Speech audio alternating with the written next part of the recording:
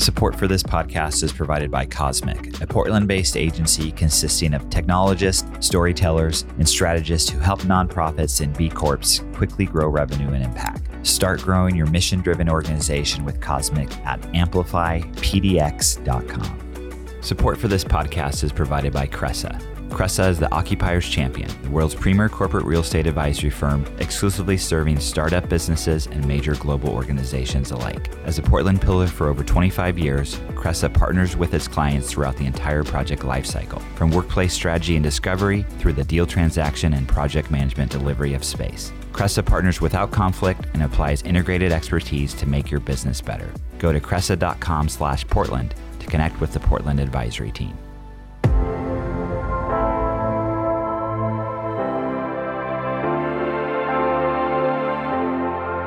From ThatCast Creative, I'm Dan Bruton, and this is the PDX Executive Podcast, a show where I talk with inspiring leaders who are shaping the future of Portland, Oregon.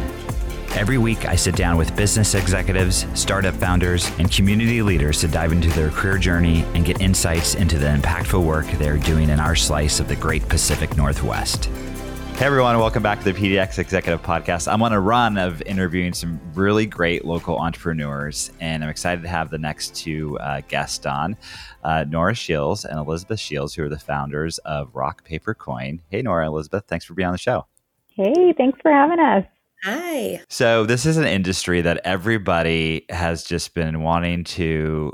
It's been done the same way for so long. And so I think your platform and software is very interesting and valuable. So would love for you to start. Just tell us about the company and kind of the origin story of it. We started, Elizabeth and I, as wedding planners. We ran Bridal Bliss, which is a wedding planning firm based in Portland and serves the entire Pacific Northwest. And we worked as wedding planners for many years, and we loved it until we didn't. And so we were out having drinks one day and just kind of complaining to each other and commiserating about how we felt like the process was so manual and there was so much hand holding, and we just had to remind our clients to do the same things over and over. And it kind of felt like we were babysitting them rather than guiding the whole process. And so we thought there's got to be a better way to do this.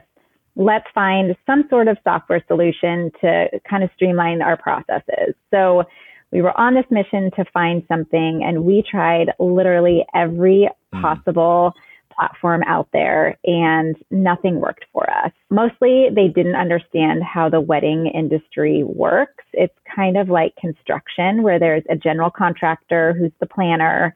There are all the vendors like the tile person or the florist.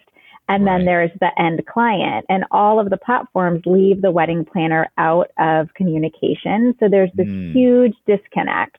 So that was one of the problems we found. Also, some were super expensive, and most wedding companies are small businesses. Some are just really not attractive. And when you're in a wedding or an event or creative space, like it has to show your company through. So those were just a couple of the problems. We couldn't find anything. We decided we were going to hire a developer to create something for us in-house, being very naive about development. Found out very quickly that probably wasn't the best idea with the cost and the time and all of that. So we kind of sat on it and thought about it for a while and talked to our different friends in the industry throughout the U.S. just to see what other people were using. And everyone was frustrated, and they kept saying, when you find it, let us know, because we'll definitely sign up. So we didn't find it. We built it, Rock Paper Coin. After almost a year of research, development, we launched at the end of 2019, which, if you think about it, is right before COVID hit us all and annihilated the wedding industry. Yeah. It was almost a blessing and a curse for us, because all these wedding pros had some downtime where they normally would have been busy executing events. So they had time to take a high level look at their company, really streamline the way they do things, and incorporate new technology. So Rock Paper Coin is our platform that we built specifically for the wedding and event industries. We specialize in proposals, contracts, invoices, shared documents, and basically digitizing the whole booking and onboarding experience for wedding professionals. and event professionals and automating a lot of their processes. So what was once very manual and done via email or phone call is all done virtually through the platform. And Elizabeth, so this is taking both your experience. Thank you for that overview, Nora. It's like there's the payment solution, but what really perks my ears is almost like this collaborative part of it. I mean, I'm in events. I don't do weddings, but I do like B2B event kind of marketing and management. And it's just a nightmare in general, no matter what space you're in. So specific to your industry, this we'll get into like just the payment part of it, but like the collaboration part, is that what you started with, or how does that kind of work? Yep, that's what we started with, is that we just felt like there was so much babysitting happening when a photographer would send our client a contract. We would then be like, hey, can you forward that to us? Well, they would forward us a link. And then it would be like, you don't have permission. So then we'd go back to the client and be like, hey, can you actually download and send us that contract so we can review it? They would do that. Then we would go back to the photographer with edits, and then they would resend it. And then that whole time we're like, have you signed the contract? Have you signed the contract? Have you signed the contract? It was just wild. And it would take like 7 to 10 days from the time a business sends a contract for the couple to sign and return it with payment, the like outdated old method. Right. I think it's now about 40% of our contracts and invoices are turned around within 24 hours. Wow. And, that's taking into account like due dates and, so I think it just shows that we've been talking about millennials and this like generation that's coming up through the ranks for wedding planning for years and years and years. And they're finally here. And listen, they're like only working with vendors that are adopting technology. Sure. And so we were probably even a tiny bit late in getting this to the market because these couples were just like absolutely demanding it, but there was nothing out there. And so by the time we actually ended up launching it, it was such an easy sell because you are able to book more clients, you're able to book faster, like you're meeting clients with their digital demands of today. So it ended up just being like a huge win on the collaboration side. Now, payments is where we make our money. So that was like a very, critical part to the company as well for us to figure out. But the pain point really did begin at that collaboration. And so, I mean, you were both on kind of this, I don't know if the best way to describe it, on the service side. And so transitioning to a tech platform, just setting the business side for a moment. Yeah. What did you learn? Like, I think a lot of us that are in the service industry, whether we're consultants or whatever, it's like, that's a big, and I've talked to other founders on this podcast that have made that jump too. It's a big kind of shift in just like your mindset, but just opening up, a box of worms and other stuff. So tell us what you learned about doing that. Oh gosh. I mean, basically that we knew nothing about technology. Like you take for granted, like an app on your phone, like, and how long that takes to develop and how many decisions go into making these products that we all just use without thought. Nora and I are non-technical. So that was by far the biggest learning curve, was just like having to learn the lingo and forget like the actual building of it. There was a huge learning curve just starting, and having these conversations. Our first couple meetings when we were meeting with development teams and different developers out there that were going to help us launch this, they would use this terminology that, as wedding planners, we had never heard any of this. So we're like, nodding and smiling and, totally faking it. We're writing everything down and then we'd go Google it afterwards to see what the heck they were talking about. So thankfully we don't have to do that anymore. But it was a big, big learning curve. Obviously we'd run a business and scaled a team and done all those things, but launching a technical product is a completely different beast. And when you didn't, I mean, so you we're going to outsource it initially to build it for your own purposes.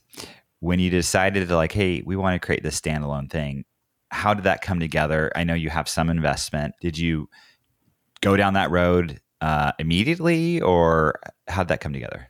It was, I would say, like a little bit more of a natural like progression in that Nora and I bootstrapped for as long as we could, like putting in our own funds. And when it kind of got to the place then that, it was getting more serious. We were starting to get more users. We went out and we ended up finding a third original co-founder that was a past client Nora had been working with for years and years and years. And she was yes, believed in the product and the app and, really believed in, in Nora.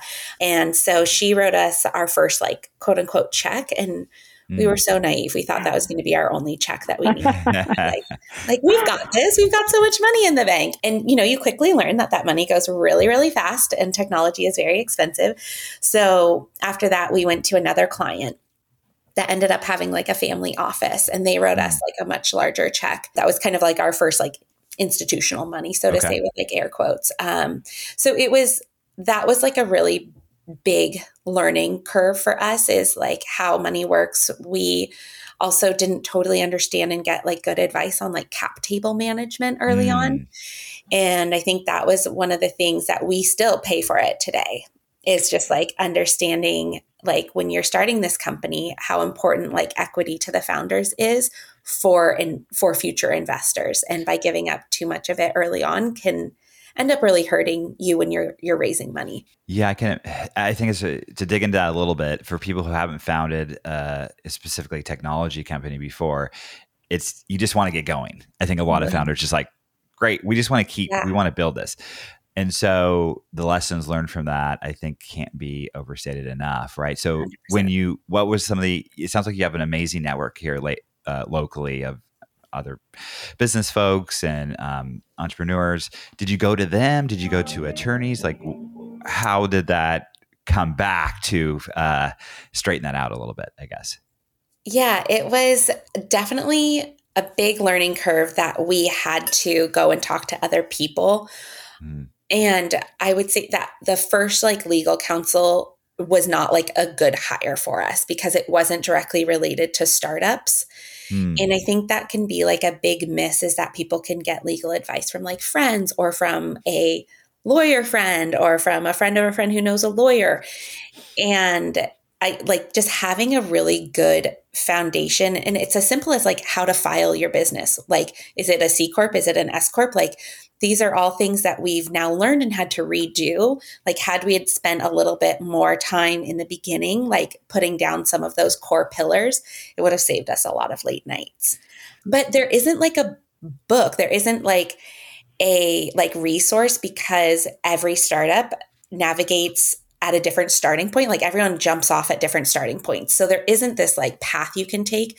But I do think it's a miss, because there are some really important core pillars that could be talked about, but everyone's a little shy to talk about it. I think another piece of that is, when we first started this, it was going to be a lot smaller than we intend.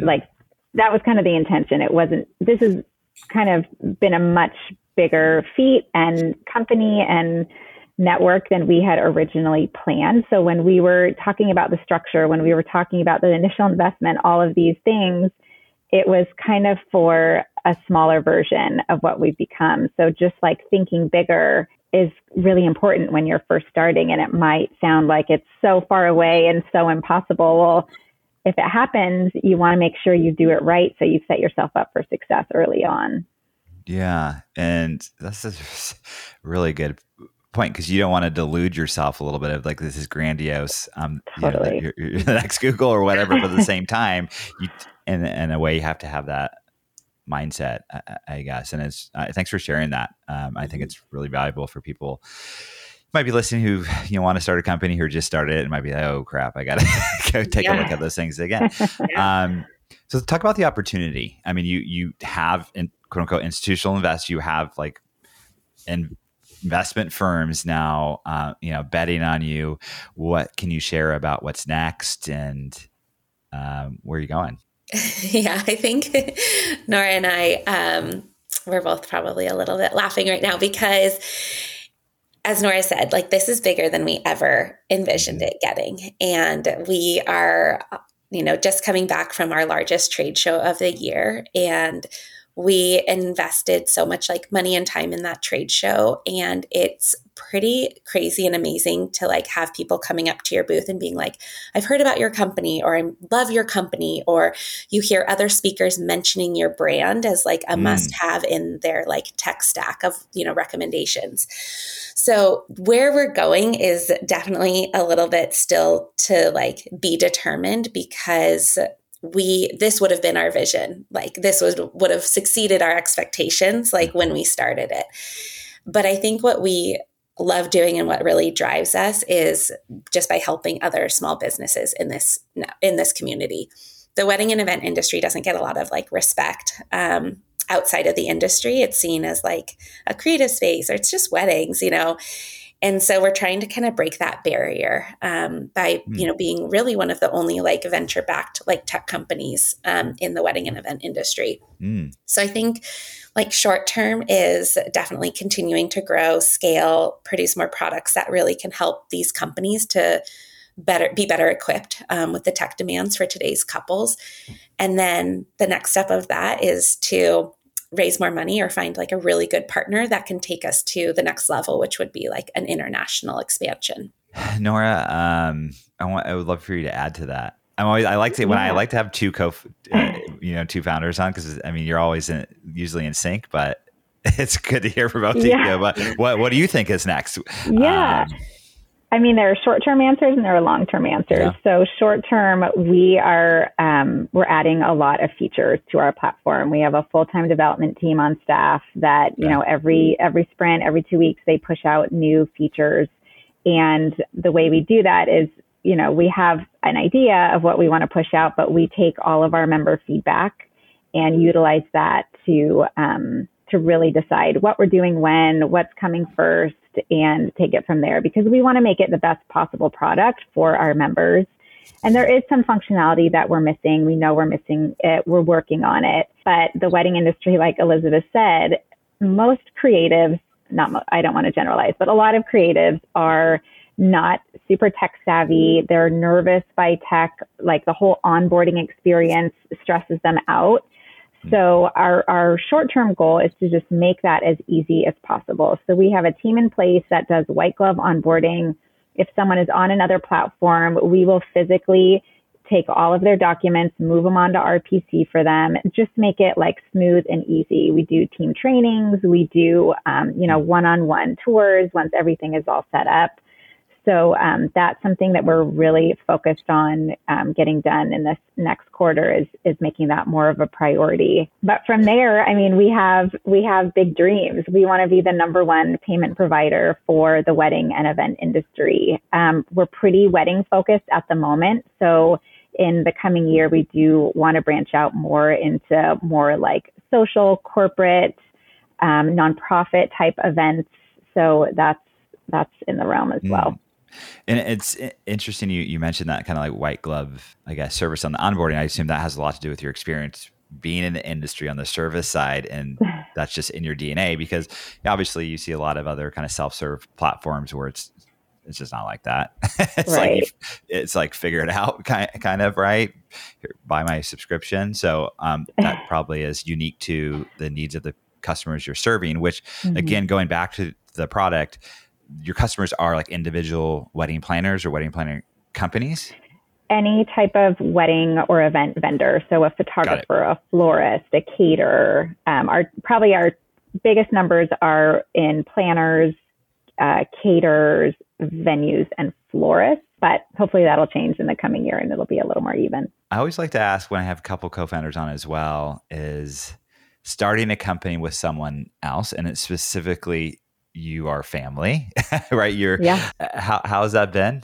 You had a business together before, so that's probably a huge advantage. But what are some things you can share, or with folks on that? So you kind of nailed it on the head. The reason our relationship, or one of them, works so well is we actually started out as coworkers. So I ran Bridal Bliss, and then Elizabeth joined the team many years ago, and we worked together in tandem for years. And it was during that time that I introduced her to my brother-in-law, my husband's brother. and they met, and, the rest is history. But so we had like a really solid working relationship before we became family. And now that we are, it's just really strengthened it, and, blood is thicker than water. I would add to that, I don't know how people start companies without a co-founder. Like for the big picture, Nora and I are very much in sync, but it's actually been really, really helpful when we are out of sync on like how we're feeling about the company, like day to day. Because when for like a month, you're just like in the grind and you're just like, God, like, why are we doing this? You get so bogged down. Typically then Nora would be like, this is awesome. We're doing so good. We got you. And you kind of just like pull each other through the peaks and valleys. Oh, she froze. I know what she's going to say, though, is that it's such a roller coaster to run a company and start a company, and to have somebody there when you're up, they're down, or vice versa. So you really kind of bring each other to the middle, and you have someone that really understands exactly what you're going through, because, I mean, it's a ride. There are high highs and there are low lows. And my husband only wants to hear so much.